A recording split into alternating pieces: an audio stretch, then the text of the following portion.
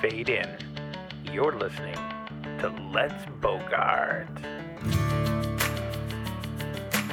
Please welcome your host, Daniel Williston. It's just me. Welcome, buds. You're listening to Let's Bogart, the recreational review podcast where we rate hits by fading out before we fade in. So whether you're here for the plot or the pot, we'll roll camera and roll joints and curate a pairing experience both celluloid and cannabinoid in nature. Can you hear that? I warmed up my voice today. I did my warm-ups. I did my yum yum yum yum yum yum yum yum yum and the tip of the tongue, the teeth, the lips, the tip of the tongue, the teeth, the lips. Getting ready because I wanted my voice to be in good shape to be able to do this intro and outro because we're doing our first music movie. Well, Eurovision, I guess, had music too. So I guess it started out with music and it's continuing on with music. This one was a ton of fun to do. I got to smoke our first Edison on the show, which was fun. Got to smoke some Limelight, which is a sativa of theirs. We had a great time smoking it. I had a fun time doing it. Limelight, because we chose Limelight because the movie is about the music industry and trying to make it in the music industry. And what does success mean? How do you achieve success? The movie is Inside Llewyn Davis. It was released in 2014 in the US, 2013 in France, I think it premiered. It's an hour and 44 minutes long. It's rated 14A in Canada, R by the US MPAA. And it had a 92 Metacritic and 93% Rotten Tomatoes score. So, overwhelmingly enjoyed by critics. Go figure. It's a Coen Brothers movie. I love the Coen Brothers. Big Lebowski, one of my favorite movies of all time. A bunch of theirs are some of my favorite movies of all time. I really enjoy theirs. And I really enjoyed this one. And I got to talk about it with a fellow musician. I don't know if you know this about me, but I'm like a theater actor. I'm a professional theater actor who hasn't been able to do theater for a long time because of this pandemic. But normally I work as a professional in like musicals and stuff. I play a bunch of instruments, but not as many instruments as my guest today. He's a great guy. He's a wonderful musician. He's got an excellent brain and an excellent heart. And he's the guitarist in my band. So it was cool to have him on and get to just shoot the shit about a movie that's specifically about some of the stuff that we're thinking about and going through right now. So with no further ado, let me introduce you to this awesome guy. Daniel, tell us who we're talking about today. All right, my guest today is a Toronto-based actor, writer, improviser, producer, composer, sound designer, and a musician who can play more instruments than you have toes. Originally from Vancouver, BC, he has a bachelor's degree in political science and government from the University of British Columbia and a BFA in acting from the University of Alberta. He graduated from the Soulpepper Academy, and he is the artistic director of Puzzle Piece Theatre Company, who's played The Little Prince Reimagined, nabbed them 4 Dora nominations. He's currently a serving member on the Canadian Actors Equity Council, as well as host of the political podcast, Explain It to Jamie. His newest creation, Hard Rain, a mixtape cabaret, is both a stunning meditation and musical balm for these isolated, tumultuous times and is available now on SoundCloud, so go listen to it. He's also the lead guitarist in a Toronto band called James King and the Midnight Hours, who have recorded their first full-length LP to be released sometime soon. So please join me in warmly welcoming a bandmate, artist, musician, activist, and great friend who I'm very blessed to have in my life, Richard Lamb. Richard, thanks for coming on the show, buddy. Oh, thanks for having me, Daniel. It's so good to be here. It's really good to have you. So, Richard, can you tell me, like, what can you remember about the very first time that you ever tried cannabis? I think when I'm remembering that I was 13 years old. In grade 8. I feel like it was alluded to in the intro, but I come from Vancouver, British Columbia. So you know that you know what you're talking about when it comes to cannabis. Yeah, and it was like, it's kind of part of I mean, especially when it was illegal. Sure. It was a huge part of like the identity there that we had very good weed. And so like, I feel like it was a little more common probably than it was other places. But I first smoked cannabis at the age of 13 in grade 8 with some like cool older kids. And I went to a grade 8 at a school exclusively for nerds. So like this was like, when I say cool older kids, I mean like it was extremely relative. And we went to like a parking garage or something. We went like up to the top floor of a parking garage and all stood in a clandestine circle. And like I had like a couple puffs on the joint. I remember like not really feeling very much at all. Sure. And then I probably didn't try it again until about 7 or 8 months later, and I'd switched schools and was with some new people. And that time I got like very pleasantly high and proceeded to spend a huge part of my grade 9 extremely high, to be perfectly honest. And then I calmed down and discovered moderation and life was sure. Yeah. But when you find that new thing, it's pretty exciting. Yeah. It gets to be a part of your life pretty quick. What was what would be like activities that people in Vancouver would do when you're getting high in high school like that? I mean, like, I feel like there's a universal experience to be out here, which is like mostly, I don't know, we'd get high and then just like wander around, or we would like we'll watch movies or play games or something. Like, it wasn't like we were up to anything fancier. We were probably just significantly more stoned by accident than a lot of people. Yeah. And would music be a part of that? Were you jamming with people while was any of this music circles? Yeah, we would definitely play. I mean, like I wasn't in super. We were a lot of hobbyist musicians back in the day. Like we played a lot of. Like I remember playing a huge amount of Sublime on my acoustic guitar.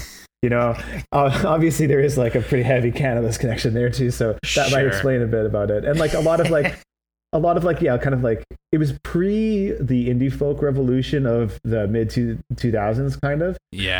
So it wasn't that stuff yet, but it was a lot of like Dave Matthews and like Dispatch and like I said, Sublime. I was into punk and ska music too, so I played lots of that, and we would just like bum around playing music a lot actually. That does sound fun. Yeah. Was U of BC and U of A, were there big pothead connections in there? It's always just been an ingredient in the spice of life. You know what I mean? I've always been around and known people who have smoked cannabis or used cannabis in some way, and so it was always available and always there. It was, and I felt like I always existed in some pretty healthy communities for it too. Like no one I knew exclusively did it all the time to the detriment of their lives, but everyone was pretty familiar with it. Yeah, it's I think in, like you were talking about in high school, you maybe you find it and it's the new exciting thing, but then there's a cool down period where you find either that it's not really for you and that you move on with your life, or you find a way to integrate it into your life in a healthy way that allows you to still do the things that you want to do and enjoy the things you want to enjoy. Yeah, totally. And I knew it for a long time basically exclusively as like a party experience or like a social experience. I very rarely would get it on my own and smoke it alone. And it was, and for a while I thought I didn't really like it because I almost always mix it with alcohol and I'd get like really tired really fast. But eventually when the kind of like pre-legalization dispensary boom happened here, one opened up down the street from me and I got signed up, and I started to get a lot more into like the idea of like smoking a kind of higher, more active sativa, and then like doing stuff. I would write very frequently after smoking a joint, or like or do work or something like that, and that was really a good development for me. Yeah. We were talking about before we came on the show, we were talking about doing tasks in video games, like chores. And I think that chores for me has been a big thing where I've been getting to experiment with like what can I use that allows me to still like focus on the task and get the task done in a reasonable amount of time, but maybe makes it a little bit more imaginative. Totally. Or I'm really just writing, creating in any way. Yeah. Absolutely. So today we for this one we smoked Edison Limelight. Had you smoked this strain before? I had not. No. I've never smoked it either. This is actually is it my first? I've tried the Edison. Edison has on the market right now these powdered, like THC powder that you can throw in a drink and stir it up, and so you get like your 10 milligrams or whatever of THC. And it's a pretty it's a decent product. You still have a little bit of a bitter taste to it, but if you're mixing it in with something that complements it, it's pretty nice tasting. But this is the first flower that I'm smoking from them, which is pretty exciting. Yeah, I was really impressed with this one, to be honest. Yeah, I was too. Have I had anything else from this? This stuff has grown. Edison is owned by Organigram, which is out in Moncton. So it's New Brunswick weed, which I don't think I've tried anything else that is New Brunswick. But yeah, I really enjoyed the experience of this one. Yeah, it's very. I mean, so I'm not like a fancy bud tender like some of the other folks you've had on here. So I'm a mere mortal. But yeah, like. I found that it was a really like pleasant taste. The parts of it that didn't taste like a tiny explosion tasted like noticeably quite like bright and flowery, and it wasn't very heavy at all. Yeah. And then, it's. Oh yeah, you go ahead. You go. Right? No, you go. I was just gonna say, and then the experience of kind of the high is very energetic, very pleasant, very up kind of thing. Yeah. Well, it's a sativa, which I think is interesting. I've been starting to track this as I've been doing the show, where the crosses happen with species. So like this Limelight is like the name that Edison gives this strain, which is their ultra sour strain. So that's what it would have been referred to on the gray market. But that ultra sour is coming from East Coast Sour Diesel, which is a sativa, but then MK Ultra is crossed with it, which is a pretty heavy indica. So it's I find it interesting that sometimes you feel like, okay, a sativa and an indica would probably together make a hybrid, but that's not always the case. The math doesn't work out like that. Genetics tend to kind of go like, which I guess happens with humans too. Yeah, totally. But I was like, this is such a very almost pure sativa experience, you know? Yeah. I really didn't get a lot of indica hits off it at all. No. Yeah, and I found myself actually like talking really fast, and I sat through a movie that is not the most like wildly fast paced in your face movie pretty late at night, and I got through that whole thing like no problem. Yeah, I felt like with really strong sativas, I tend to get like a tingling on my face, like kind of a focused, bouncy kind of feel. And yeah, I did feel like I was up and ready to go and focused on this movie. Yeah. And I sort of hanging on everyone's word and every last note and just really in it. But I didn't get any of that. Yeah, that couch lock or that feeling like sitting back. I was sort of on the edge of my seat the whole time watching the movie. Yeah, totally. And I'm actually really looking forward to, because I still have a little bit of it left now. Like trying to write some songs or play some music with it. Like it'd be perfect for that, or perfect for like writing a play, writing prose. Yeah. Oh, absolutely. I pulled out. I smoked a little this morning. I pulled out my guitar, which I haven't done in a really long time because I've been busy. I've been doing things and things come up, and just hearing how out of tune it was. My guitar usually stays pretty in tune, so I'm like, if it's out of tune, that means I've been neglecting it. But playing through a couple of the changes from the movie that we're going to be talking about was really fun to kind of do on Limelight, and feeling sort of what that might be like to just smoke a little bit of weed and play a song or two to yourself. Yeah, totally. So it's between 20% and 27% THC. The one that I got is sitting around 20.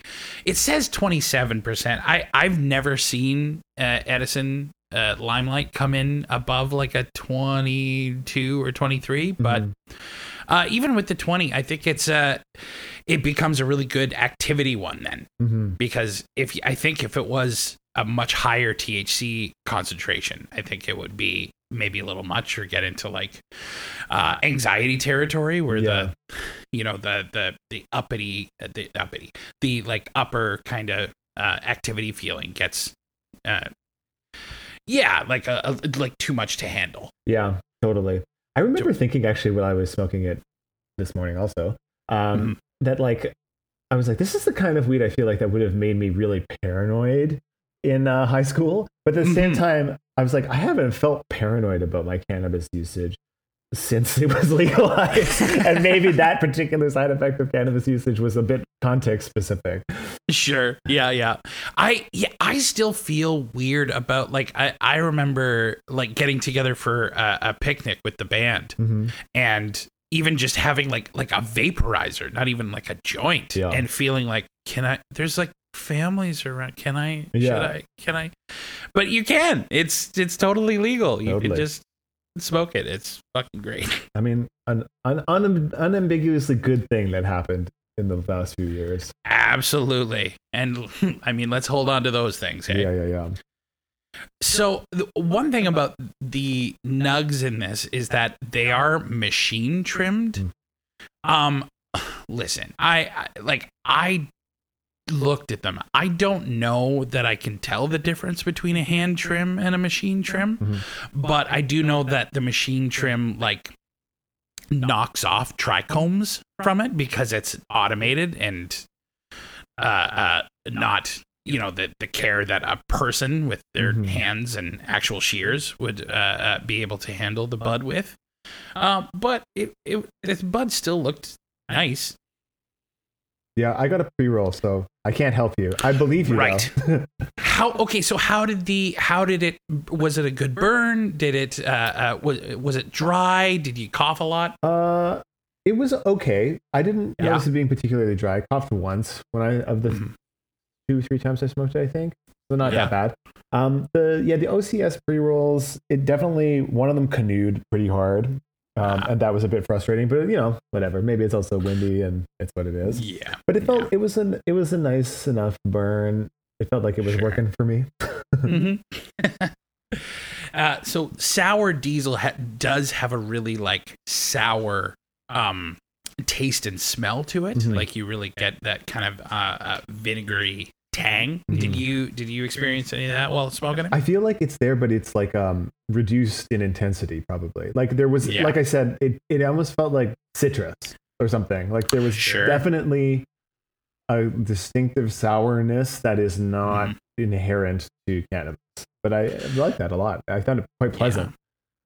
And there is a pretty high component of limonene in it, which is a terpene in the plant that does taste pretty citrusy, like lime or lemon or orange even. There's also some humulene, which I know it's like the thing that gives hops in beer, that kind of like thick, robust flavor, but also like earthy, but also there's a bit of sweetness in there too, and I think that cuts down some of the sourness so that it's not like a suck your face off, right? And the other terpene that's in it that I thought was interesting is terpinolene, which is not in it's not often in cannabis, and like on the stuff that's on the market right now. And it's also always, when it does appear, it's a very small portion of the thing. So there's caryophyllene is like a spicy one that you get in like cinnamon and stuff. That's more present in the taste and aroma profile. But terpinolene is described as like a lurker in small amounts, and the taste is sort of borrows a bunch of tastes from a bunch of different other terpenes, so it's hard to be like that's what terpinolene smells like or tastes like, because it can be piney, which could be like pinene or floral. It's described as herbaceous and a little citrus, so not as citrus obviously as the limonene, but still a little bit there. But what people describe the smell as being is fresh. There's like a freshness to it, and I think that came through in the buds for sure. Yeah, 100%. I totally agree with that. Yeah. One of my favorite sativas for activities like doing creative stuff is Jack Herer.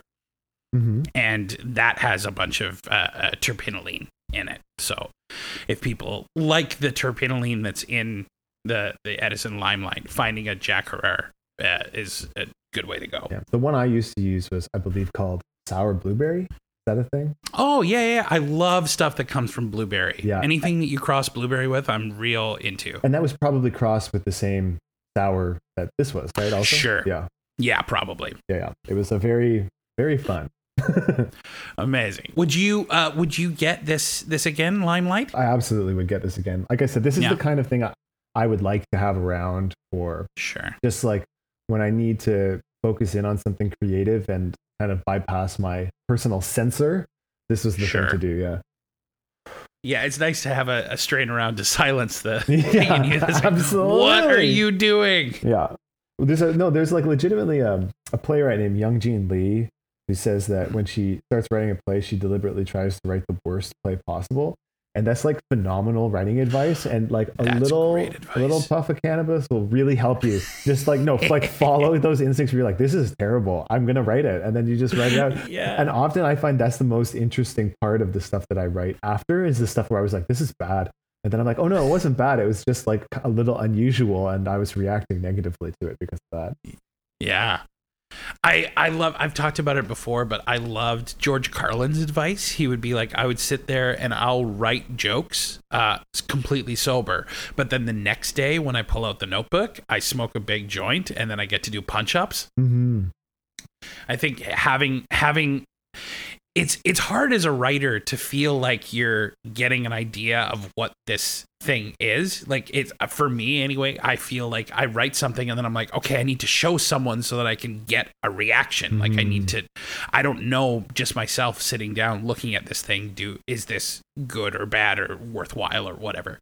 So to have a sober brain and a cannabis brain sort of lets me have two opinions that I can feel like I'm having a conversation with. Definitely. Yeah. That's what I like it for. Anyway. So that brings us to the end of our first segment, Richard, which means it's time for our first game. Yay. Are you ready? I'm so ready. This is a game called In It to Minute. In it to minute. In it to minute. That's a game where you, Richard Lamb, have 60 seconds to tell us the story of Inside Llewyn Davis. Okay, like now, starting now?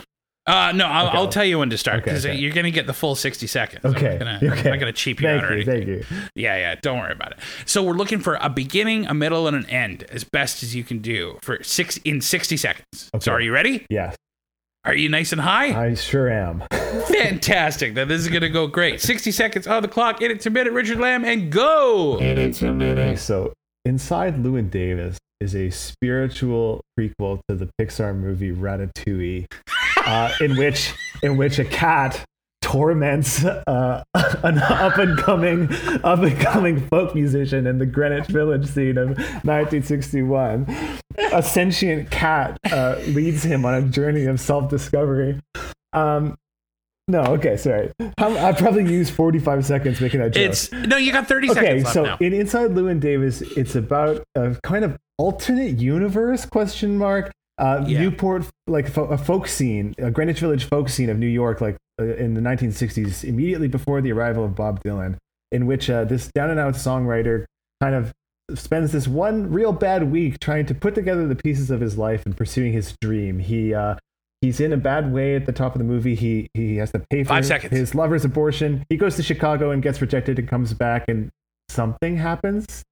to conclude it?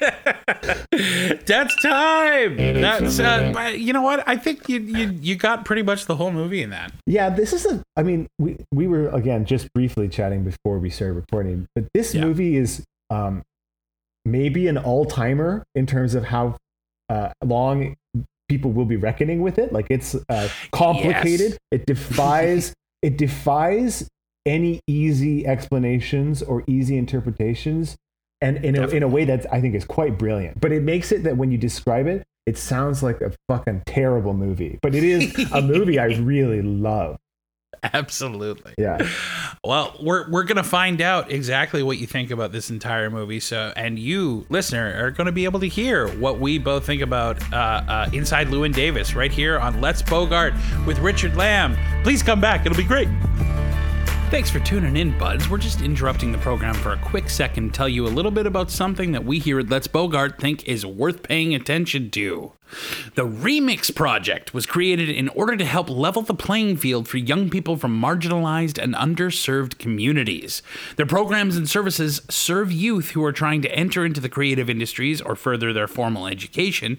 The Remix Project provides top-notch alternative creative educational programs, facilitators, and facilities. What Remix has to offer: it has a knowledgeable and supportive staff team. It has a 5,000 square foot facility with full recording studio, photography studio, business development center, creative arts lab, and video editing suite, and more. What it has to offer: a knowledgeable and supportive staff team, a 5,000 square foot facility with a full recording studio, photography studio, business development center, creative arts lab, a video editing suite, and more. They've got a range of mentors who are relevant industry professionals and who work one-on-one with young people, and workshops that bring in other industry professionals to talk about their experiences and give practical steps to starting and maintaining a successful career. So why this needs to happen? Let me tell you, many of our young people have been disengaged by the system available to them and often believe that a path along the straight and narrow is not an option for them. So it is critical for a project of this nature to get off the ground so that youth from Toronto and Chicago priority neighborhoods know that it is possible to be a master of their own destiny and understand that there is a place for them in our society, offering more than a job or a call center or a jail cell. In terms of lasting impact, the results of this program will help to create a more diverse and skilled workforce in Toronto and Chicago's thriving cultural and creative industries. With each successful placement of a young person in the creative and cultural economy, the Remix Project makes it that much easier for the next young person to be taken seriously and given a chance. So, call to action. This is what we want you to do. Visit https://theremixproject.com or visit them on Instagram at The Remix Project. There's a place that you can donate, and programs of this type need funding to be able to continue giving what they're giving to our communities, which is super important right now and super important for our music industry, which is, these days not always doing that well. There's coming a time where the only people who are going to be able to afford to do music are the richest people among us. And that's going to make our culture less good. So we want music from everybody, and we want to give opportunities to those who haven't had as many opportunities given to them. So please visit their website, visit their Instagram, share, donate, find out how you can become a part of a solution to the problems that are facing us in our society right now, and helping people like the Remix Project bring that into reality. Thank you so much for listening, and now back to the show. All right, we're back. Richard, you love this movie. You open with say, did you love it the first time you saw it? I feel so complicated about it. Like I feel like this movie is so intensely personal for me. Like it's like this really uncomfortable mirror of many of my fears, my actual literal battles, my struggles. And so because of that, when I first watched the movie, I remember I've only watched it one time before this. And I remember watching it. I remember it just erupting all these super complicated feelings in me. And I remember I don't know if I would have said I liked it. I think I said I liked it, but to people, but what my actual emotional reaction was so complicated, it profoundly affected me. And I feel I was quite profoundly connected to this movie too. Like, did I like it the way that I like things that are fun and easy to like? No, I don't think so. I think it's kind of a tough watch. But it really changed me, actually. And it changed me in a kind of parallel way to the movie Once, which was also like a movie about musicians struggling to define themselves and create identity and things like that and believe in their work. But like in this movie, like I watched it one time, but I learned tons about all the music, played tons of the music. Yeah. I ended up, this is actually funny. The song in the movie is called Dink's Song, or it's also known as Fare Thee Well, which is like the song is a major plot device in the movie. Yeah. I actually ended up writing a like piano etude of that song for myself. And it's like the number one thing I practice. And I just did that one day while I was sitting down because it was just rolling through my head over and over, that song, because of the movie. Wow. And now I still play it. I play it once, like I play the song in a key and then I circle of fifths, modulate through all 12 tones. And so I can play this that song in every single key in two hands. I taught myself how to do it. Yeah. That's incredible. Yeah. And that's how I practice piano when I have like 5 or 10 minutes just to like rip something out. I just pick a place to start, a key to start, and I just modulate through until I have to stop. Oh my God. So then you can sort of understand each key in relation to exactly. And because the music theory behind the tune is simple but interesting, and like there's enough in it that I'm always like thinking about something while I'm playing it. It's pretty cool.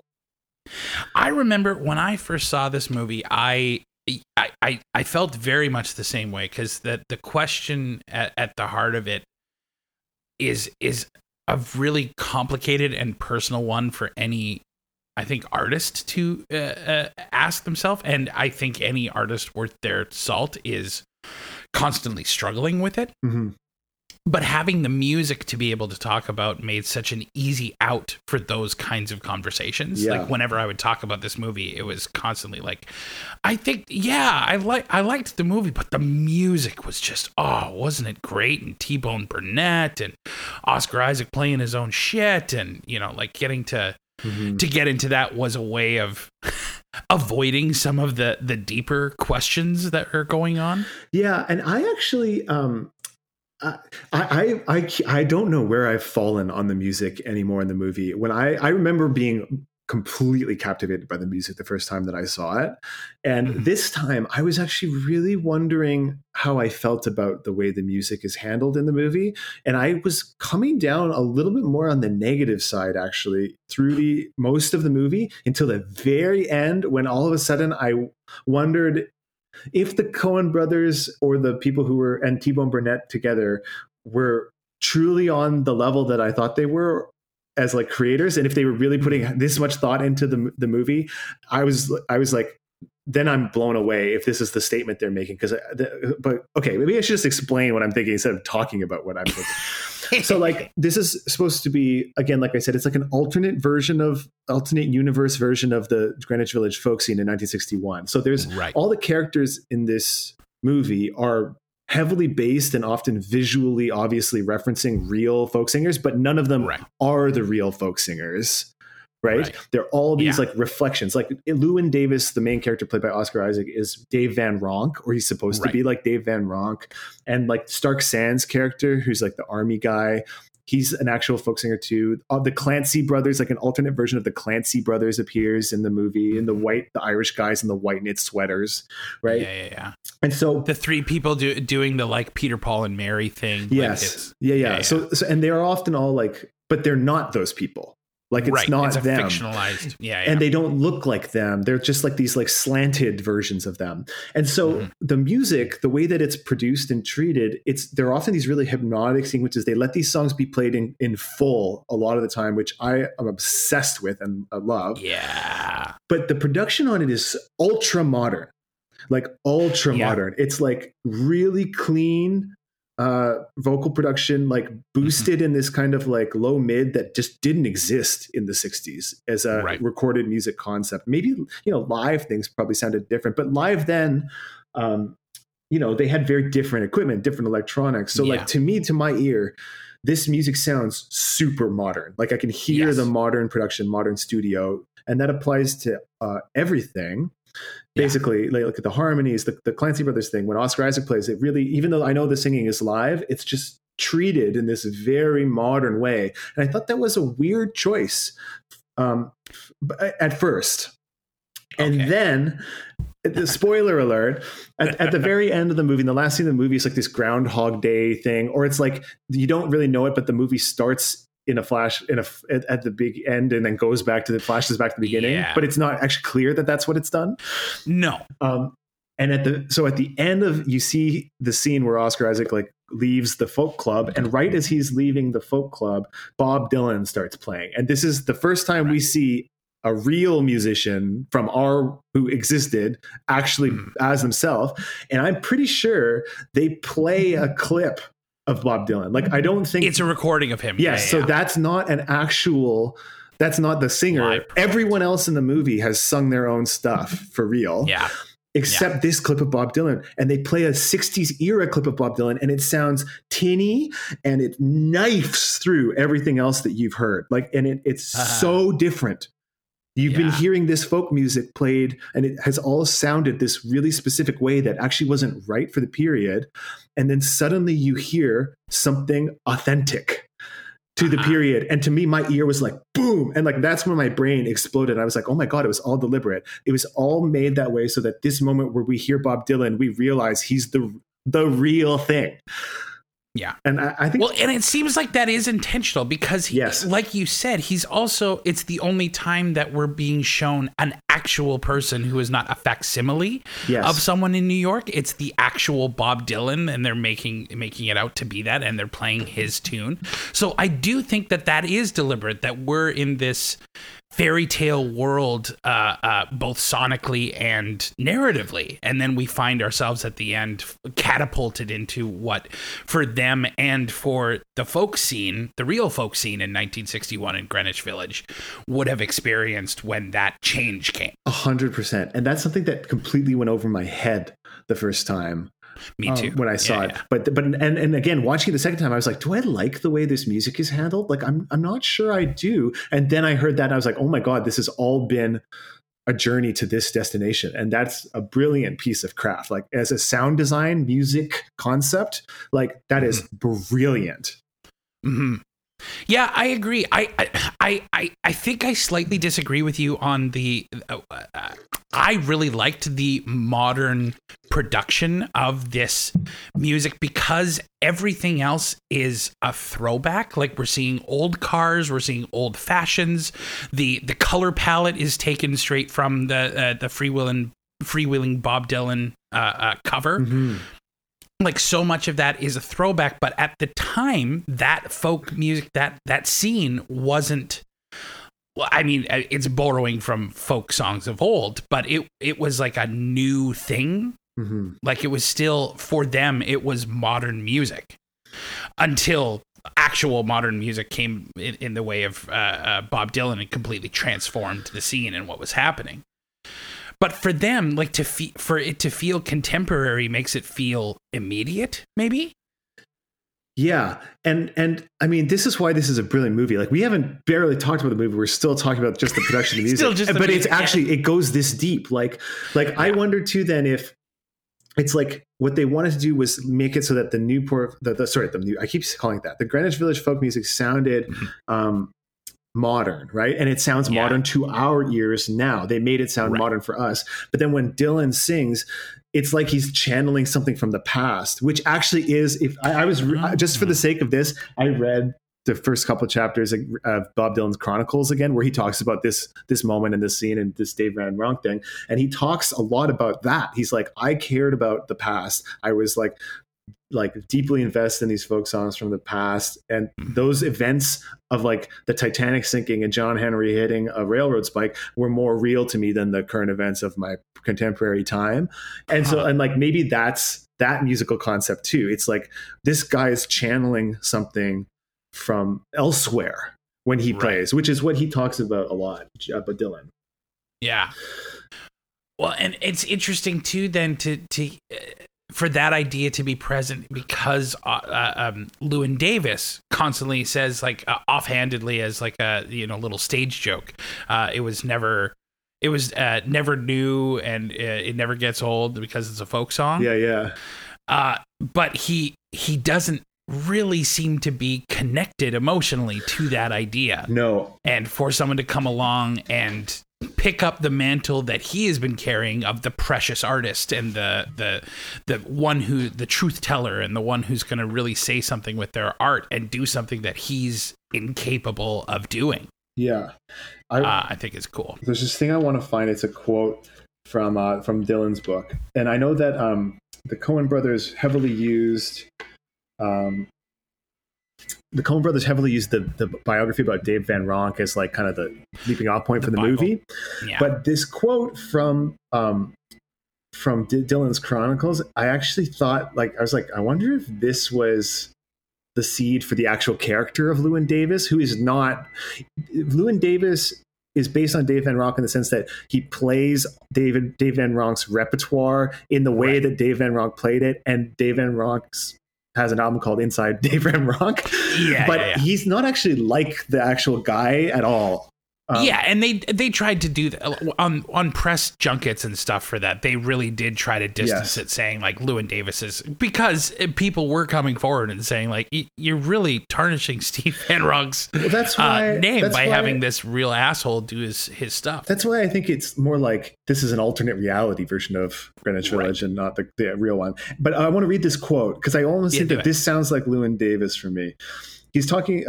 Bob Dylan's talking about a singer named Ricky Nelson. Okay. And he says, he didn't sing desperately, do a lot of damage, and you'd never mistake him for a shaman.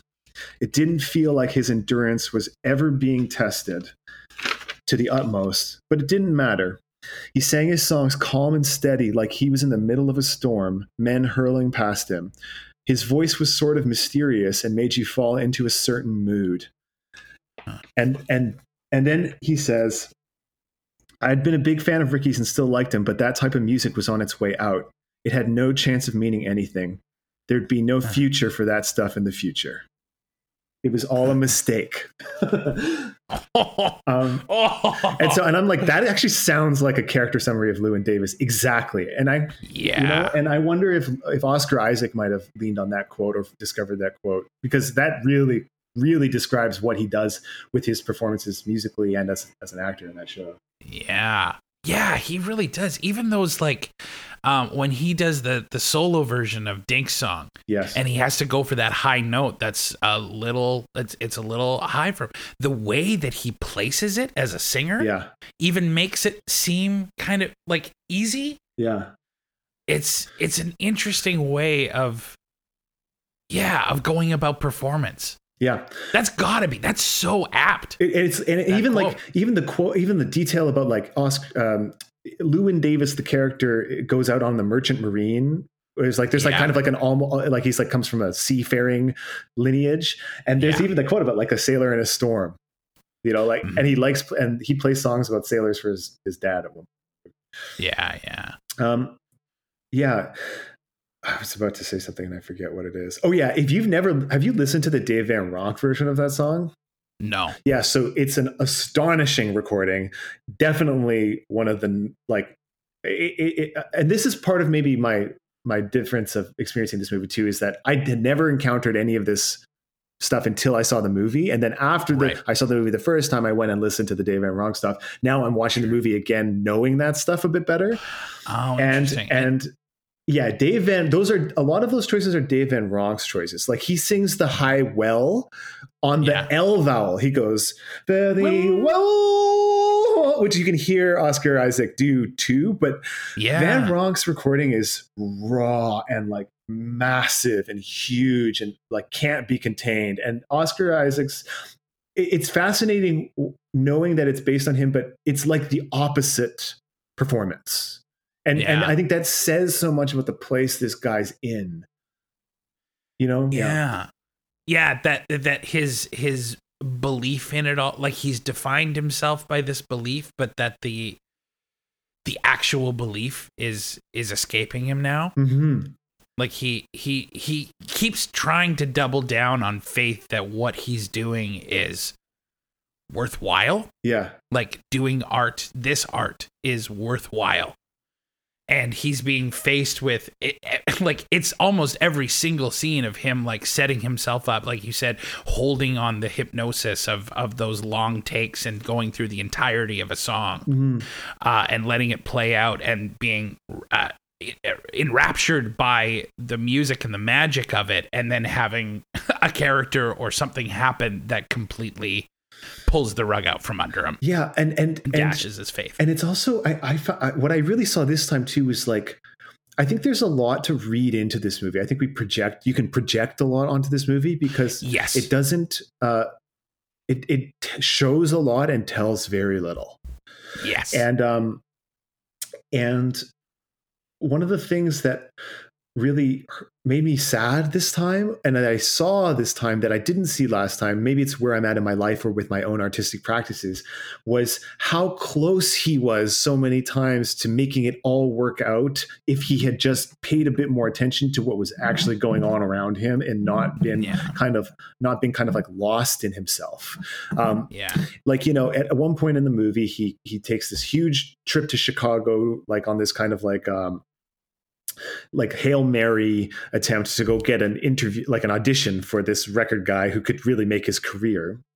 Yeah. And he like gets spat out on the side of the highway and walks, you know, through the snow. His feet are freezing. He's like come all this way. And I was thinking, well, this is pretty similar to a story that actually happened to me when I auditioned for the Soul Pepper Academy. I flew across the country without an audition time just to come to the theater, and then there were no auditions on the day that I showed up. But I ran into to Albert, the artistic director, in the lobby and asked him for an audition, and then they saw me right there, and gave me a call back for the Soul Pepper Academy right there. So that happened. This is what I mean when I say this movie is very personal for me in a lot of ways. Sure. But, you know, watching that sequence now, I was like, dude, like this could have been the greatest moment of his artistic life. Like to go through an experience that intense, like that insanely intense. And then just like you're there, you have nothing to lose. Like if he had finally been able to express, a huge plot point in the movie is that he was originally part of a musical duo and his partner committed suicide, and that trauma is very unhealed and is bleeding into his ability to be present in his music. It's so painful to play those songs. He can't be in them anymore. He does this like surface version of the thing. That's what I see when I watch it. Mm-hmm. Yeah. If he had finally uncorked himself right there, he would have been Bob Dylan. You know what I mean? And that was if he had finally confronted what was going on, that could have been the moment. He could have done something extraordinary. And I really felt the tragedy of the lost opportunity, because the song he plays is haunting and small and quiet and beautiful, but it feels like after everything he's been through, a missed opportunity. And the guy doesn't get it. Yeah. I don't see a lot of money in this. And I don't think we're supposed to think that he's a misunderstood genius and this guy's just a corporatist. I don't think that's the story. So. Because he in his performances, he's so above the audience that he has, and he's above the music that even he's doing. He's above everyone else's music, the way that they're doing it. Yeah. People keep talking to him about how the Stark Sands character connects with the audience. Yeah. And he remains completely aloof from everything. And that's so antithetical to the way that he lives his life. He's constantly going at people, the rich people who take him in and help him out when he needs it. The woman that he slept with, who is his friend's wife. Even the Hail Mary pass to Chicago. He lives his life in extremes. Yes. And then when he plays, it all goes away. He can't seem to muster anything anymore. Yeah. And it's fascinating because like that's the raw material for like the best fucking album ever, you know, like, absolutely. Like that's what's the missed opportunity. And that's kind of what I meant. Like if he just realized what was happening to him is the song, you know? Yeah. if he wrote a song about trying to dry your sock after stepping in a puddle in a diner and not really be noticed because you can't even afford the coffee that they're serving, like that's a fucking folk song. Yeah. And that's what Bob Dylan was able to find. Yeah, he was exactly. And maybe I think maybe it's what he does find. Well, it doesn't leave us with anything, this movie. It leaves us, you have to completely just stare yourself in the mirror and realize anything that you're going to say about the end of the movie is just entirely reflection of yourself. Like, that's all they do. The Coens love making an ending where they just hold a mirror that has no frame and no discernible markings or anything, and just let you look at yourself. Yeah, but you know what was fascinating about that is I misremembered the end of this movie, which again says quite a lot about myself at the time I first watched it. I thought it was completely clear that he gets on a boat and quits music and leaves it behind at the end of the movie. Oh, that's what I remembered as the story. But that's not true. He does not get on a boat and leave music behind. It's not clear what happens to him at all. He just says goodbye to the person who beat him up. Yep. And then the cuts to black and written and directed by Joel and Ethan Coen. I know. Coen.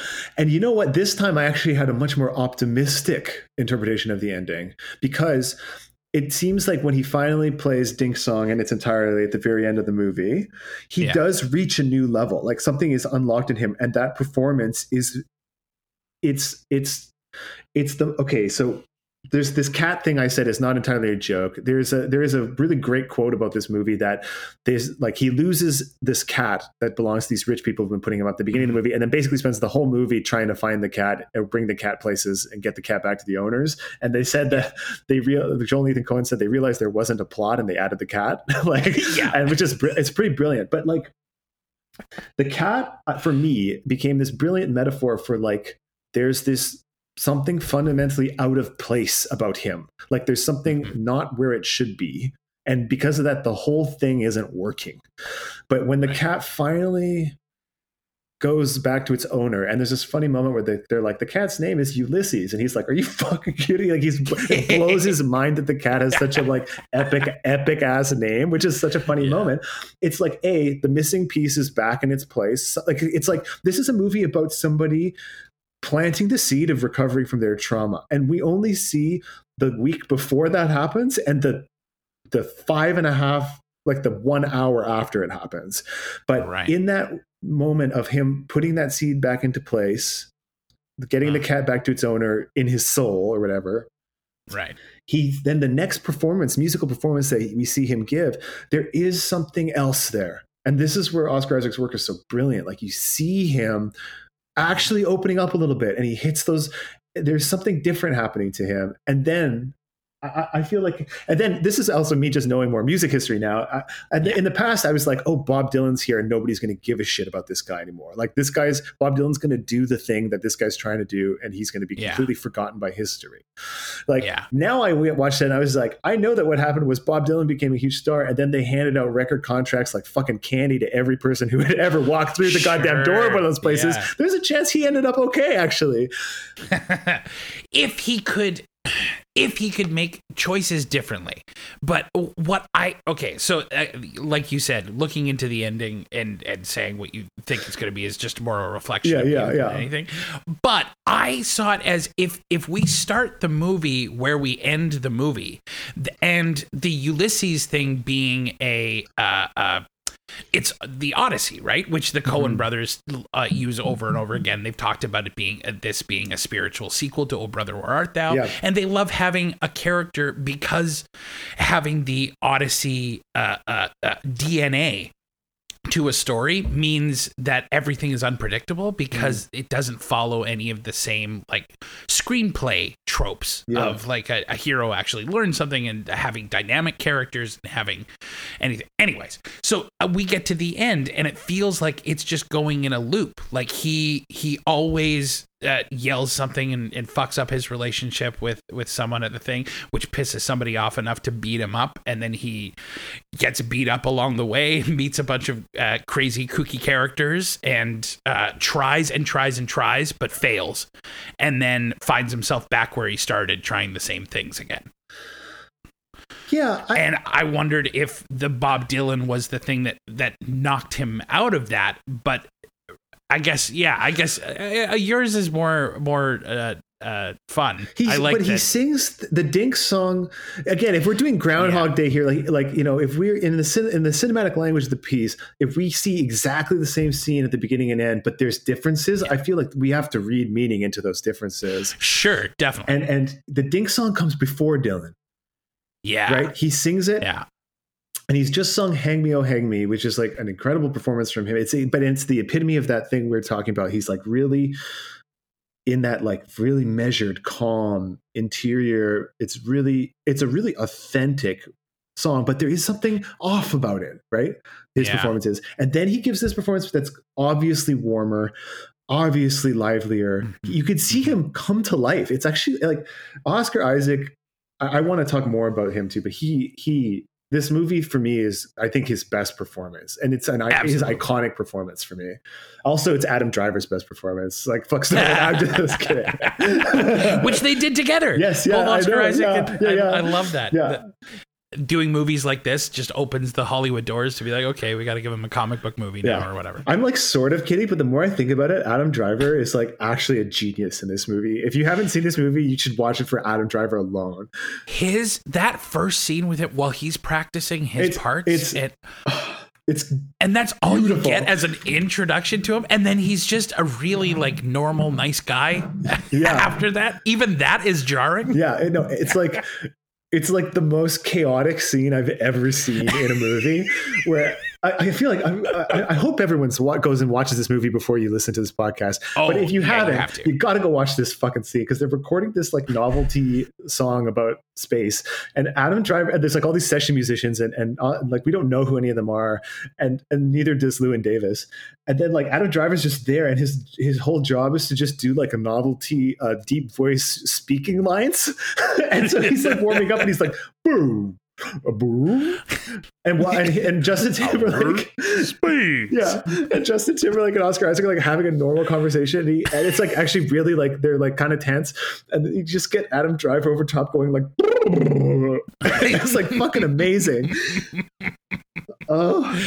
Yeah, it's a really incredible piece of comedy, and the tension that is never talked about. It's just you just see Oscar Isaac trying to learn the changes and like talking with him about like, well, doesn't that like blend too much together with the please, Mr. Kennedy or whatever, and just his eyes darting back and forth. Incredible. It's incredible. Like, I actually, this is a good moment to talk about this. Like, I really feel like there's very few movies, or I'm like newer to really processing and understanding like the language of cinema and like the effects that like the different contributors to a piece of film have. Sure. So for me, I really see now how lucky the Coens were to have him. Because he puts such a unique stamp on this movie that's not their stamp. You know what I mean? Like he anchors this movie so hard so that around him, like everyone is like infected by the Coen disease. And I mean that in like the best way. Like it's like I'm obsessed with it, but everyone has like 9% too much energy in everything that they're doing, which is like, it's like very theatrical almost.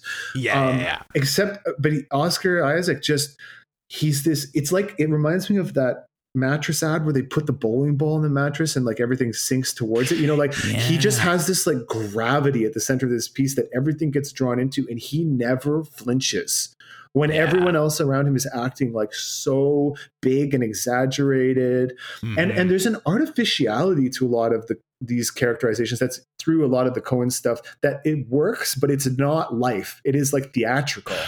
Yeah, well, and that's what's so cool about this, I think, is that they are drawing on like myth and legend, and like when you hear people describe stories about this time or any time in music, like if you're looking for like what did Janis Joplin do in this tour or whatever, when you hear those stories back, it's not about telling you exactly what happened. It's about the myth. It's about the story that gets told. Yeah.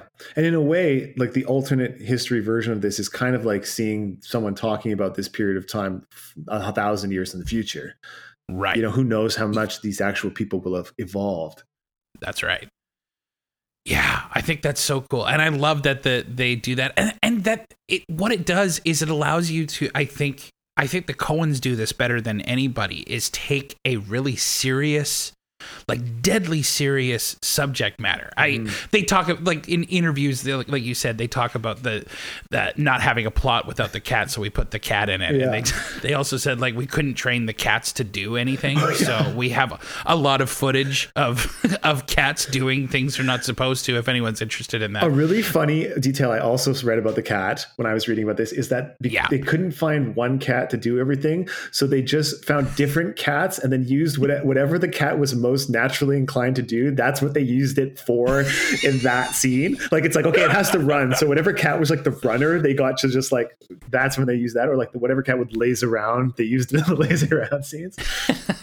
But my favorite part about the Coens is that they're able to, I think about not only the stories that they're telling, but how they're telling it, through what medium through which they're telling it, as legends. And that allows them to have like John Goodman come on and, like you said, like do this big theatrical performance of this character and have the comedy of that, like having someone deadly serious at the center dealing with something that's personally very deadly serious, but then have the events that are around them that are putting pressure on them really funny and almost disrespectful towards the question that the protagonist is asking themselves. Yeah. And when they do interviews and they talk about those kind of things, you can't really take them at their word. Like they're fucking with journalists just as much as they are promoting their film. They talk about, like when they were being interviewed for Oh Brother Where Art Thou, they're like, so it's based on the Odyssey, and they both swore up and down like, yeah, I've got to get around to reading that sometime. Like it's on my bedtime, it's on my bedroom table, I use it in like all of my movies almost, and I just need to read it one of these days. That's really funny. So they're also creating the legend around them and continuing that, mythic storytelling about how the Coen brothers would do their movies. Yeah, for sure. And we haven't even talked about like the normal Coen brothers stuff. People talk about like how just like in love with language they are, like, and that's one of the things I love. It's such a like the character. They're like portrait makers, these guys, right? Like every character that they put in these movies is like this fascinating, ridiculous, like everyone's so distinctive and insane. We have to talk about like the way Stark Sands' character is written and talks. It's like they just like, and this is like a Coen's thing. It's like they took him out of True Grit and just put him into this movie, and like, it works. Like it's incredible. It totally works. Yeah.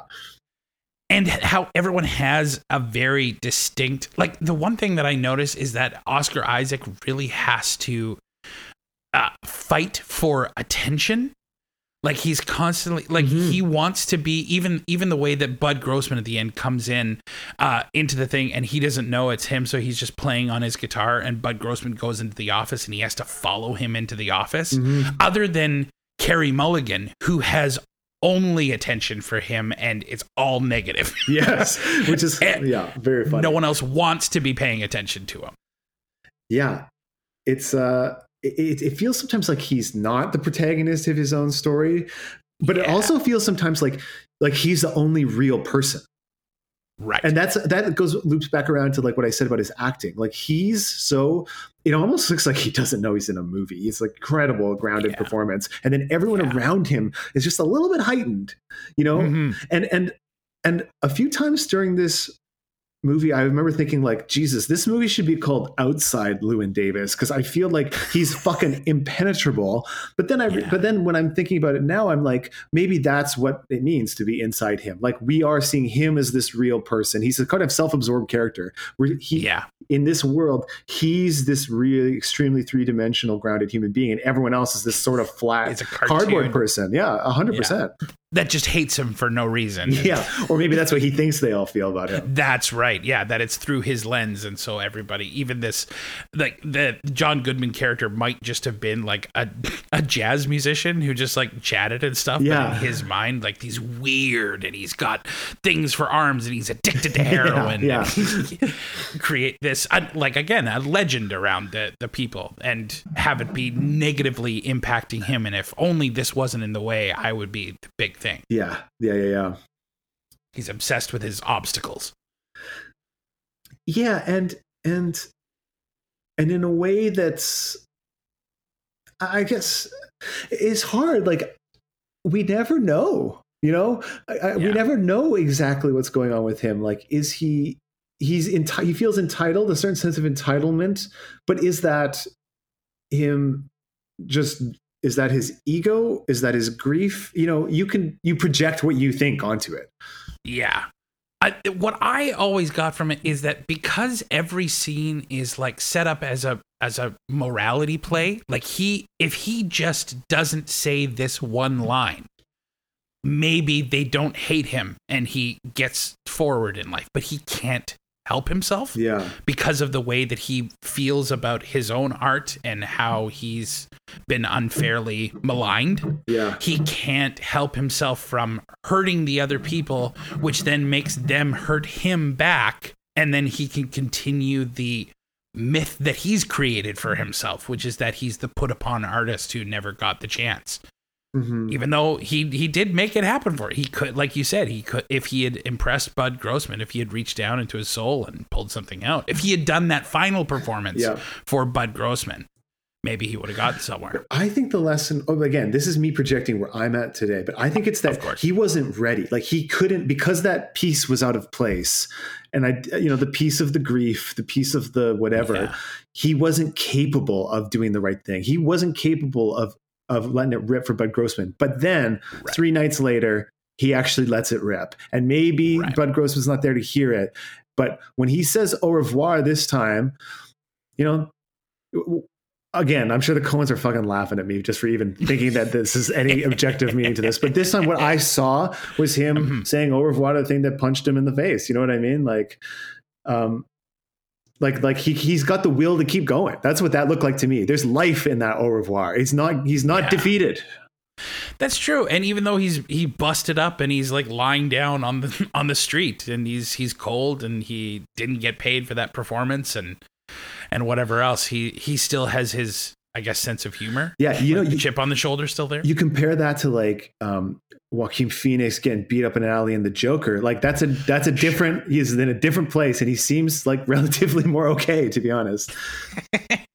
Well, but that could also be read as he feels that he deserves the beating up, and the beating up will continue, and he's the cycle is of his personal life is unbroken, though the cycle of his music has been.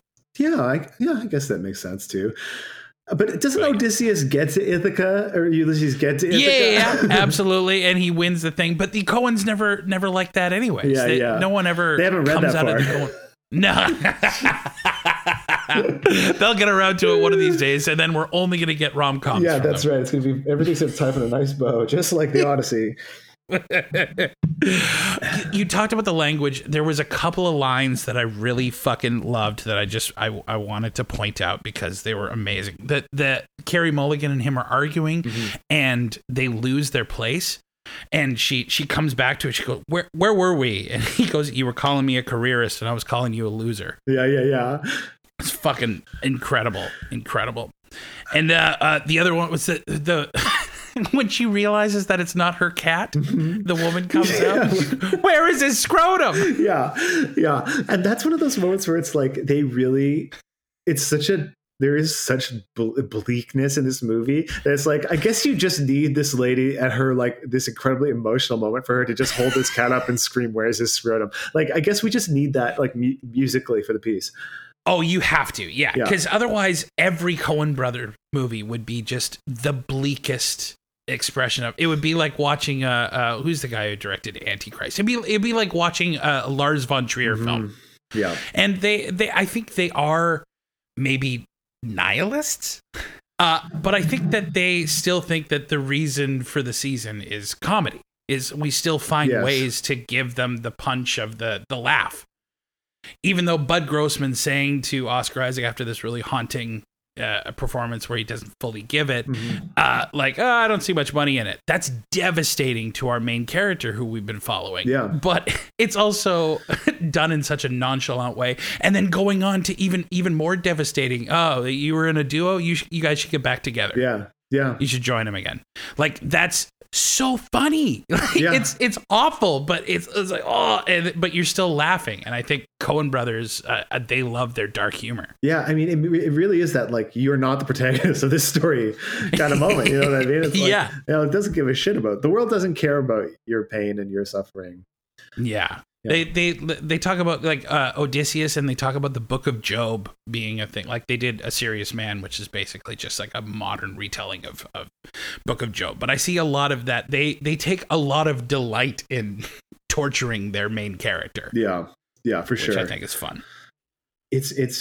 It's really good. The chemistry between Carey Mulligan and Oscar Isaac is really great.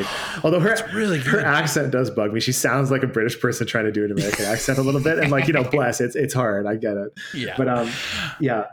I feel like the obvious like love between them is it's really intelligently and wonderfully expressed by the Coens in the way they put it all together.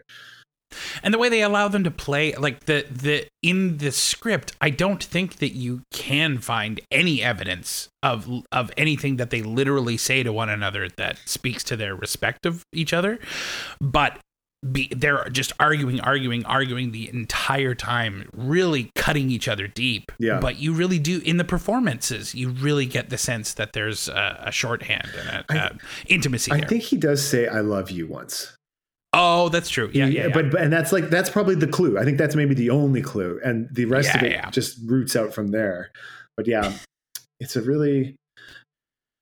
I find it less, or maybe again, this is just the place I'm in. I found that like the sexual morality of it was aging better than I thought it would. I felt like it was like everyone's just like sleeping with the people they want to sleep with and trying to make a sense of their shattered lives. Like, who's not these days, right? Whereas before I was kind of like, is there like a morality element to these people who are pregnant out of wedlock, and are their lives over? Is he he shouldn't be having sex with all these people? That's what's his problem is. But it's a lot more neutral than that. It's again projection. Like I feel like you project your own values onto this movie. Definitely. Yeah, they even get that moment where, and then they don't pick it up again of the first Diana, the character he brought in for the first abortion, and then she ended up having the kid. He doesn't seek out the kid. The kid doesn't like come up. Mm-hmm. I think that's I do think that they put things that are big moments without putting a moral judgment on them. Yeah, because then there's that one moment where he's driving past the town she's living in. Right. But that's all it is. Yeah. You just see him see the town and drive past it, and then you get to just imagine what is going on. What do you think he's thinking? Yeah. It's very, very, very cool. I love the respect that they have for the audience with this movie. I really do feel like that's what they're doing. It's such a patient movie. They assume people are going to watch it, Yeah. And maybe multiple times or allow it just to be the challenging piece that it is. They don't like making stuff that is simple to digest. Mm-hmm.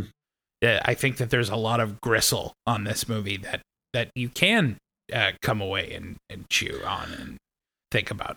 The moment where he is in the bathroom and he looks at the graffiti and it just says, "What are you doing?" Yeah. Like that to me really hit me this time in a way that it didn't last time. And I was like, yeah, and there's no judgment on that. It's just the words. You literally see him read the words. Yeah. And so they're really allowing you to read into that meaning. And it was a heavy trip. Yeah. There's, what's really interesting is I choose, I think sometimes I'm like, I choose to view this film as like pure magical realism, which means that because he read the "What are you doing?" that shook him up and shook his confidence. And because he read that when he had to abandon the car like 5 minutes later, that's why he left the cat. The "What are you doing?" No, but I mean it. Like, what are you doing? Why are you dragging this fucking cat around with you? The cat is obviously like the dreams, the uncontrollable dream that you can't control. But you keep schlepping this fucking cat around, even though it keeps running off and it treats you, and there's no clear reward even in it at the end. Yeah. But he abandons the cat there, and truly, if he had the cat, I bet Bud Grossman would have signed him. Like, you know what I mean? Yeah. Like that's how I think that's the logic of the movie. It's like if he had kept the cat, whatever the ripples of fate and destiny that his journey would have been changed in that imperceptible way by him just keeping the cat and getting to the gig, he would have done it. I bet that would have been it. He would have let it rip. Oh, see, yeah, I saw the cat completely differently because I know that it's them just putting it in as like a thing to have like happening in the moments while they're dealing with all of these like disparate scenes. I always thought that the cat is the world. And the cat gets back to its owners, not because of anything that Lewin did. Like, Lewin didn't find him. It just came back to its home because that's the way life is. Like, we can struggle to control it and to take it with us and whatever. But at the end of the day, it's going to continue its clockwork, its loop, and you're going to continue on yours. So why are you struggling so hard to... I don't know. Yeah, to control it, to have it with you under your control. Oh, I love that interpretation. That's so good. Yeah. The thing got released on the soundtrack got released on None Such Records. Yes.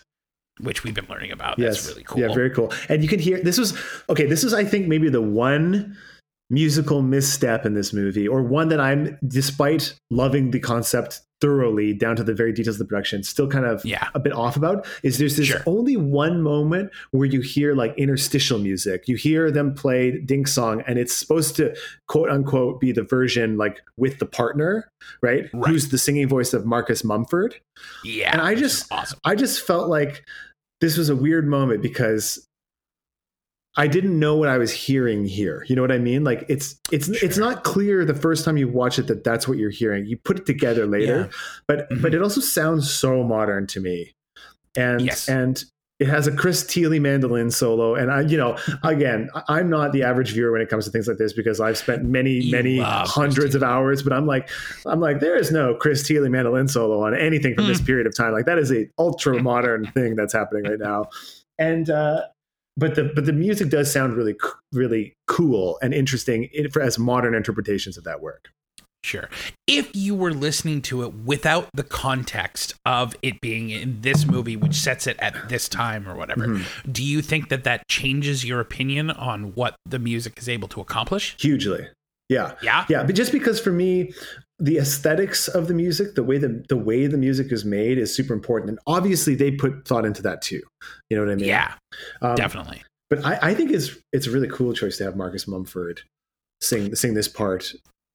Because like he was, especially this came out in 2013, right? So he was like, they were on top of the world, those guys. And he was the voice of folk music and so, in our time. And at the time I remember too, like watching the movie, I hear that voice and I go like, oh, I get it. It's like when you see Lady Gaga in A Star Is Born, you're like, oh, he's a star. Obviously it's fucking the guy whose voice changed the world.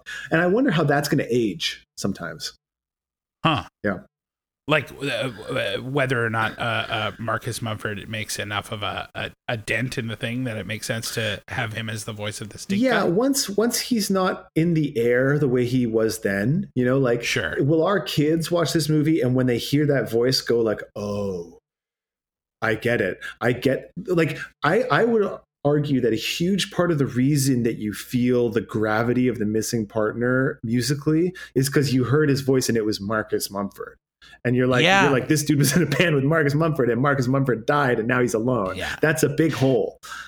Well, and I think even if you don't have the context of knowing where the Mumford & Sons was in the context of folk music in this time, I do think that hearing his voice back to back with Oscar Isaac, you do go, okay, yeah, there is definitely a difference in how this professional singer and how this actor who learned how to professionally sing there's actually this really adorable live concert that a bunch of the like session players and stuff they did and they recorded of the music from Inside Llewyn Davis, and Chris Thile's there and Marcus Mumford's there, they're all there, and poor Oscar Isaac has to go up and play with them all, and he's just like, they're all having a great time, and he does well, but bless his fucking soul, he does an incredible job in this movie, and he's actually a good singer and a good guitar player, but like he is up there with the greatest mandolin player who possibly has ever walked the earth. Like he is not at their level. And I think that works for the movie. You know what I mean? Yeah. It really bugs me in movies about music when it's a plot point that the music is a certain way, and then it just objectively isn't like that. But Yeah. and that's why I'm fascinated by the music in this movie, because I actually think the music in this movie is what it's supposed to be, and what it is very specific and weird, and it falls short for me in some ways. But I think those are ways that are part of the storytelling, and I'm so super intrigued by that. Yeah, I am too. I bought this on vinyl, and I've listened to it a bunch without having rewatched the movie. This is only my second time seeing the movie. Mine too. And hearing it again in context of the film, there is a big difference. The music, I think, says more to me when it's about this specific story than when it's just in the air. Yeah, 100%. I agree.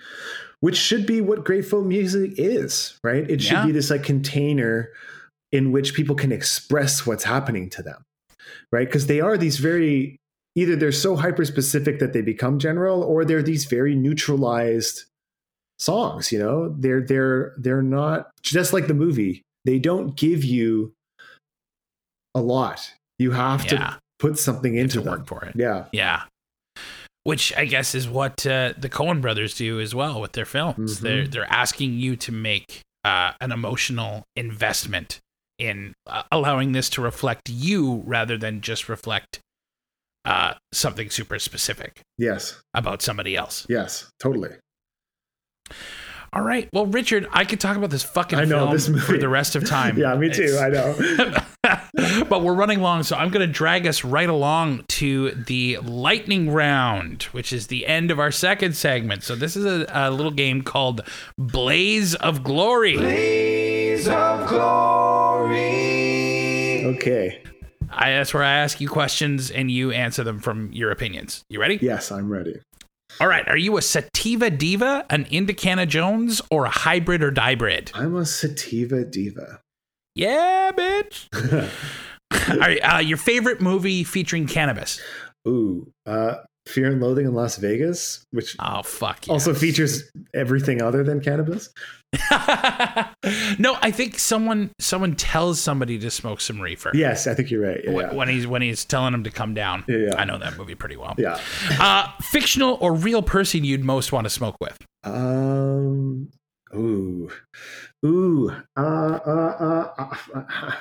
just thought of Bob Dylan. I don't know why. We've been talking about him all night. That'd be fun. I think that would be amazing. Yeah. Have you read about the story of him getting the Beatles high for the first time? No. It's so good. Oh, Richard, it's awesome. They had never smoked weed before, and so Bob Dylan was like, "Okay, well, we should make you guys smoke weed." And they were all like, "Oh, okay, maybe." And then none of them knew how to roll joints. Even Bob Dylan didn't. So they had to get like Bob Dylan's producer to roll the joint for them, and then Bob Dylan lit it up, passed it to Ringo, who then bogarted it. He didn't know that he was supposed to like puff, pass. So he's just sitting there like smoking the entire thing down to the. Oh, it's an incredible, oh my God, that's incredible so story. funny. And then Paul McCartney, right after having that experience, is like, they've all been like, okay, we've got to just smoke weed for the rest of our lives. Yeah. Now that's what we're going to do. And writes the Motown sounding tune of theirs, "Gotta Get You Into My Life," which is about cannabis. Oh my God, that's amazing. It's so good. So we have Bob Dylan to thank for basically everything Sergeant Pepper's onwards. Oh, absolutely onwards. Yeah. You got just him to thank. Yeah. It's pretty incredible. Amazing. Fictional or real place you'd most want to smoke? Ooh, I would say place. I just had this weird image of like a lighthouse, like overlooking some sort of like Caribbean bay, like just sitting at the top of like a weird secluded lighthouse, looking at the ocean. That would be beautiful. Yeah. Oh, that sounds amazing. Movie that would be improved if only the characters were smoking cannabis. Oh, 12 Angry Men. We've had that answer before. Really? Do you have a different one? Oh, yeah. A movie that would be improved if the characters were smoking cannabis. Yeah. Apollo 13. I don't know, man. Just make it slingshot or something. Like, it kind of depends on what you mean by improved, I guess. Like, I do know. I guess I'm leaving it up to the interpretation. My interpretation was of like the a person. movie where everyone just needs to like chill the fuck out. Kristen said Closer. Oh wow, yeah, that's probably pretty good. That's a fantastic one. Yeah, yeah, improved. I guess any movie that would be like, because if you chilled out, like, would Closer be? Yeah, would the movie be better, or would the people be having a better time? That is something that has never come up. Yeah, in any of that's these where episodes. I was struggling. That's with fascinating. Yeah, like what's a better movie? Like a better movie would be something like it's right on the tip of my tongue. I feel like I'm so close to getting this one right. You'll get full marks either way. Like oh god, like the Mighty Ducks would be super funny if they were all high as fuck. You know what I mean? Like if it was a movie about this youth hockey team who loved to like just blaze it and play hockey, I'd be like, that would be a sick movie.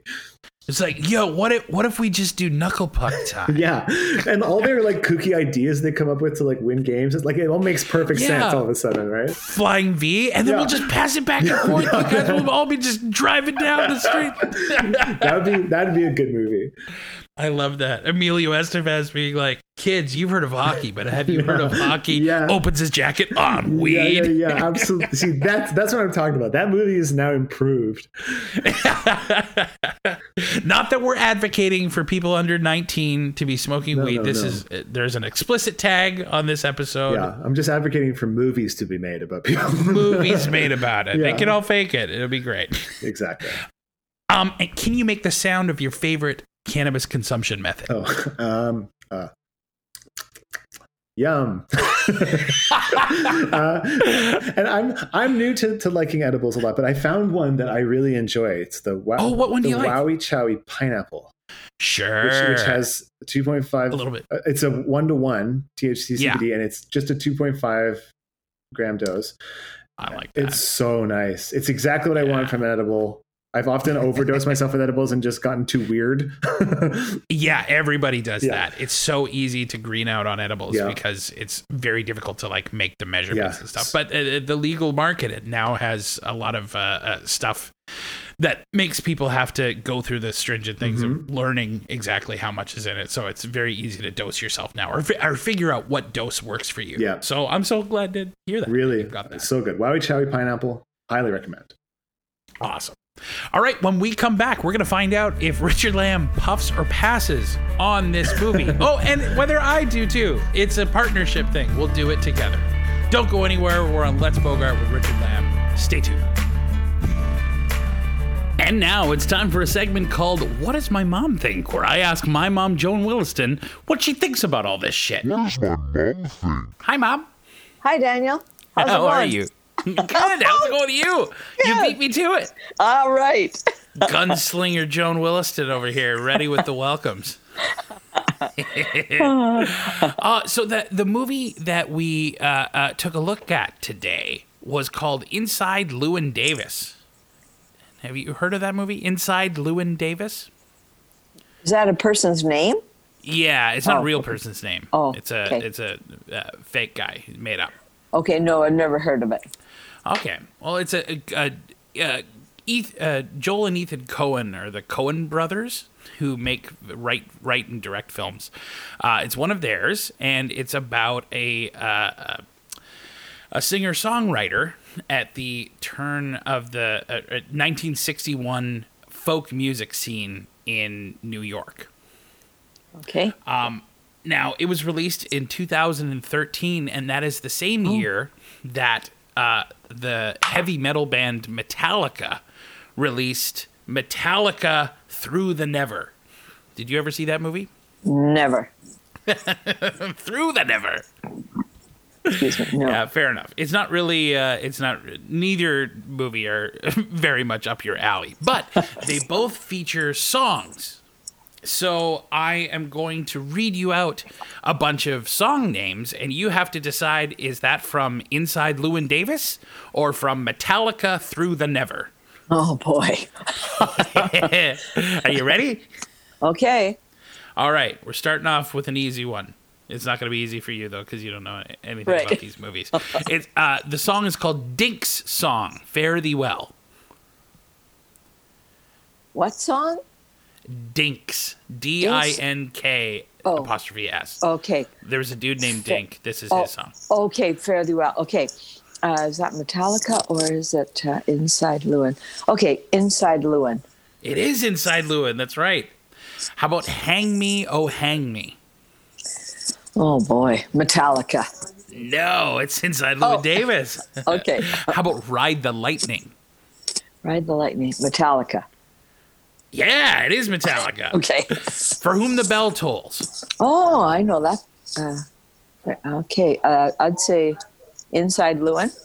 It is not. It's Metallica. Oh, is it? Okay, It from is. whom the bell tolls. Okay. Please, please, Mr. Kennedy.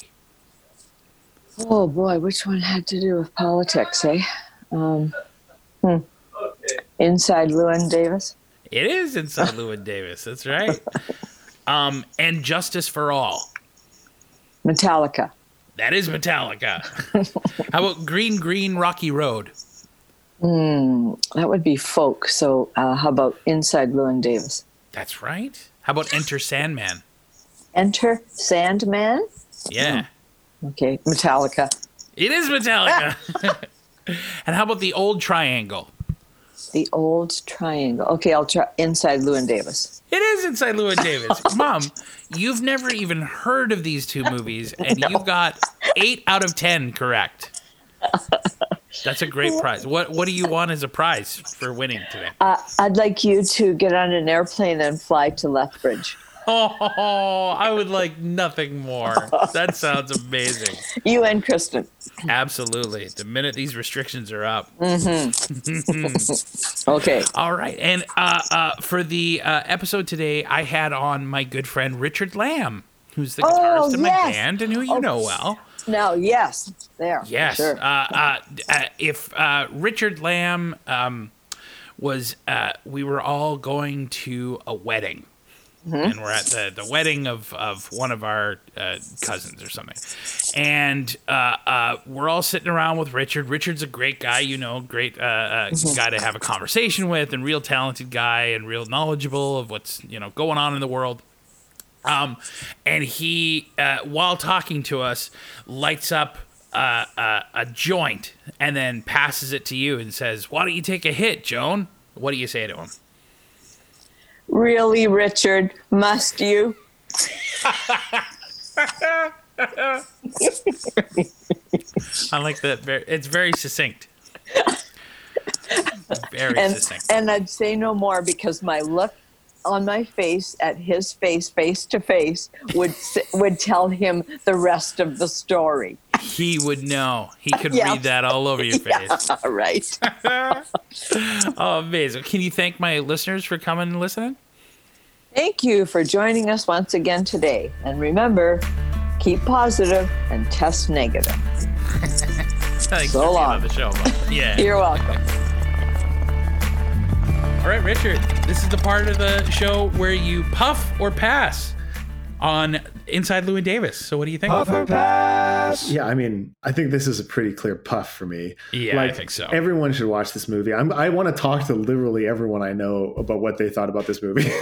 Because it would be a completely different conversation no matter who is watching it. Because like we've talked about, you'll be reading yourself into it, and then you'll be having conversations less about the movie and more about what you believe, I guess. 100%. And it's just fascinating they managed to create a piece of art that is that evocative, and that it really, it doesn't just like let you do that. I think it really forces you to do that. Like it shows you these like frustrating, humiliating situations, and then it gives you these big patient songs to just think and sit there. You know what I mean? And like, and if you're not churning through some of your own shit by that point, I don't know what to say to you, you know? Like, go watch Elf or something. Yeah. But they draw it out of you and then give it this kind of canvas to be expressed. It's awesome. Yeah, it's pretty fucking cool. Yeah, it's a big old puff for me too. Would you say that Edison Limelight and this movie are a good pairing. They're a fantastic pairing, I gotta say. Cool. I actually thought this was the ideal kind of cannabis to smoke for this movie, because I don't think you'd want something too down to like indica heavy, because that would, I think, really make the quieter songs really tough to get through. And there's a long section on a highway that could really lull you hard if you weren't. So you want something a little more up. Yeah, you want something that you're able to pay attention and engage. Yeah. Because this movie doesn't come to you. It expects you to come to it. Yeah, and why not come to it with some Edison Limelight? That's right. If somebody's smoking Edison Limelight, they watch this movie and they're like, oh, okay, that's got me feeling some kind of way, but I want to watch another movie before I go to sleep. What would be a good movie to pair with this movie, Richard? Oh, I think that you should watch like an old Golden Age musical after this. Like you should watch like Seven Brides for Seven Brothers and just vibe your way into bed. Absolutely. Just like Pajama Game, remember? Yes. An easier time, a simpler time. Yeah, just watch something with like, get those tunes in your head and watch people dancing around. Yeah. Yeah, I agree with that. That's fantastic. I just watched White Christmas. I know that's not going to be for every month, but if you're watching it in December, let me tell you, as far as Golden Age musicals go, that script is fucking flawless. Yeah, that's just built like a tank. It's a really great tank. Yeah. It's the dialogue in it, and the circumstances are a bit kind of, but it's a fucking great fun movie. Mm-hmm. And you'll need something simple. You don't want to have exactly after this movie. You can't have something that'll. You want a palate cleanser, and to be honest, I take it from me, the person who plays these songs years later, having seen this movie one time. Like these songs will haunt you, and you might want to try to dislodge them. That's why I said like catchy, fun musical. Like you don't want to let them get in there right away, because they will never leave you. Absolutely. All right, Richard. Well, thanks so much for being on the show, my friend. Where can people find you online? What should they be paying attention to? Where are you? Yeah, the best place to find me is on Instagram at Ricky Slams. And the next big major thing I have coming out is the band that we play in is going to be releasing our album soon, and so that's going to be a huge thing for us, and I hope that it's a huge thing for everybody else too. I think it will be. All right, man. Thanks so much for being on the show. I really loved having this conversation. Thanks for suggesting Inside Llewyn Davis. Cheers, bud. Thanks for having me. Well, buds, that is it. That's the show today. I had a great time. I hope you did too. I love talking about music. I love talking about movies. I love talking about weed. So to have all of them in the same little podcast show, come on. I'm living the dream. You can follow my guest at Ricky Slams. Like he said, we've got a band, James King and the Midnight Hours. You can follow us on Instagram at JK12HR. We're planning on releasing an album, and it's a really great album. I'm really excited to get it out there and have people listen to it. You can follow the guy who did the music for this program, JJ Thompson, at JJ and His Dog. He's the lead singer of JJ and the Pillars, and he's been working hard at a new project doing electronic music called Tom Hardy, THOM for like Tom York. So at Not Tom Hardy, NOTTHOMHARDY on Instagram, and be ready for that release. That's going to be really fun. You can follow my mom nowhere because she is not online, but you can follow the podcast at Let's Bogart on both Instagram and Twitter. You can come to our website, www.danielwilliston.com/Let's-Bogart to check out the website. And if you're on iTunes, if you're listening to this on an Apple device, go ahead and leave us a rate and review.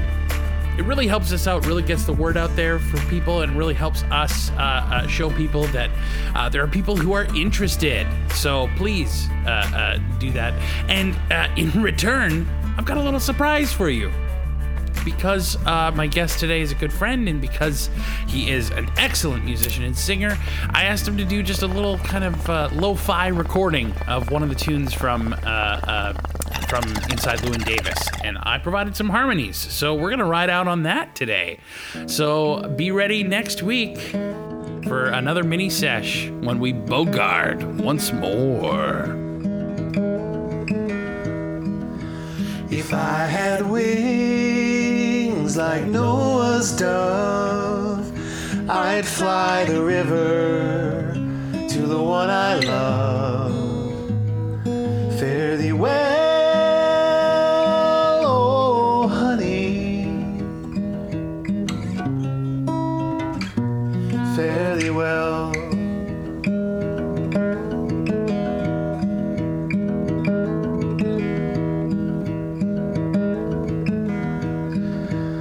Early one morning in the pouring rain, all through my body I felt an aching pain.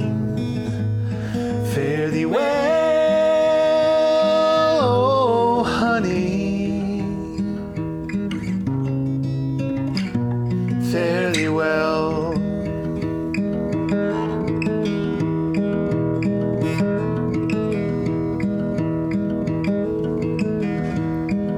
Sure as the clouds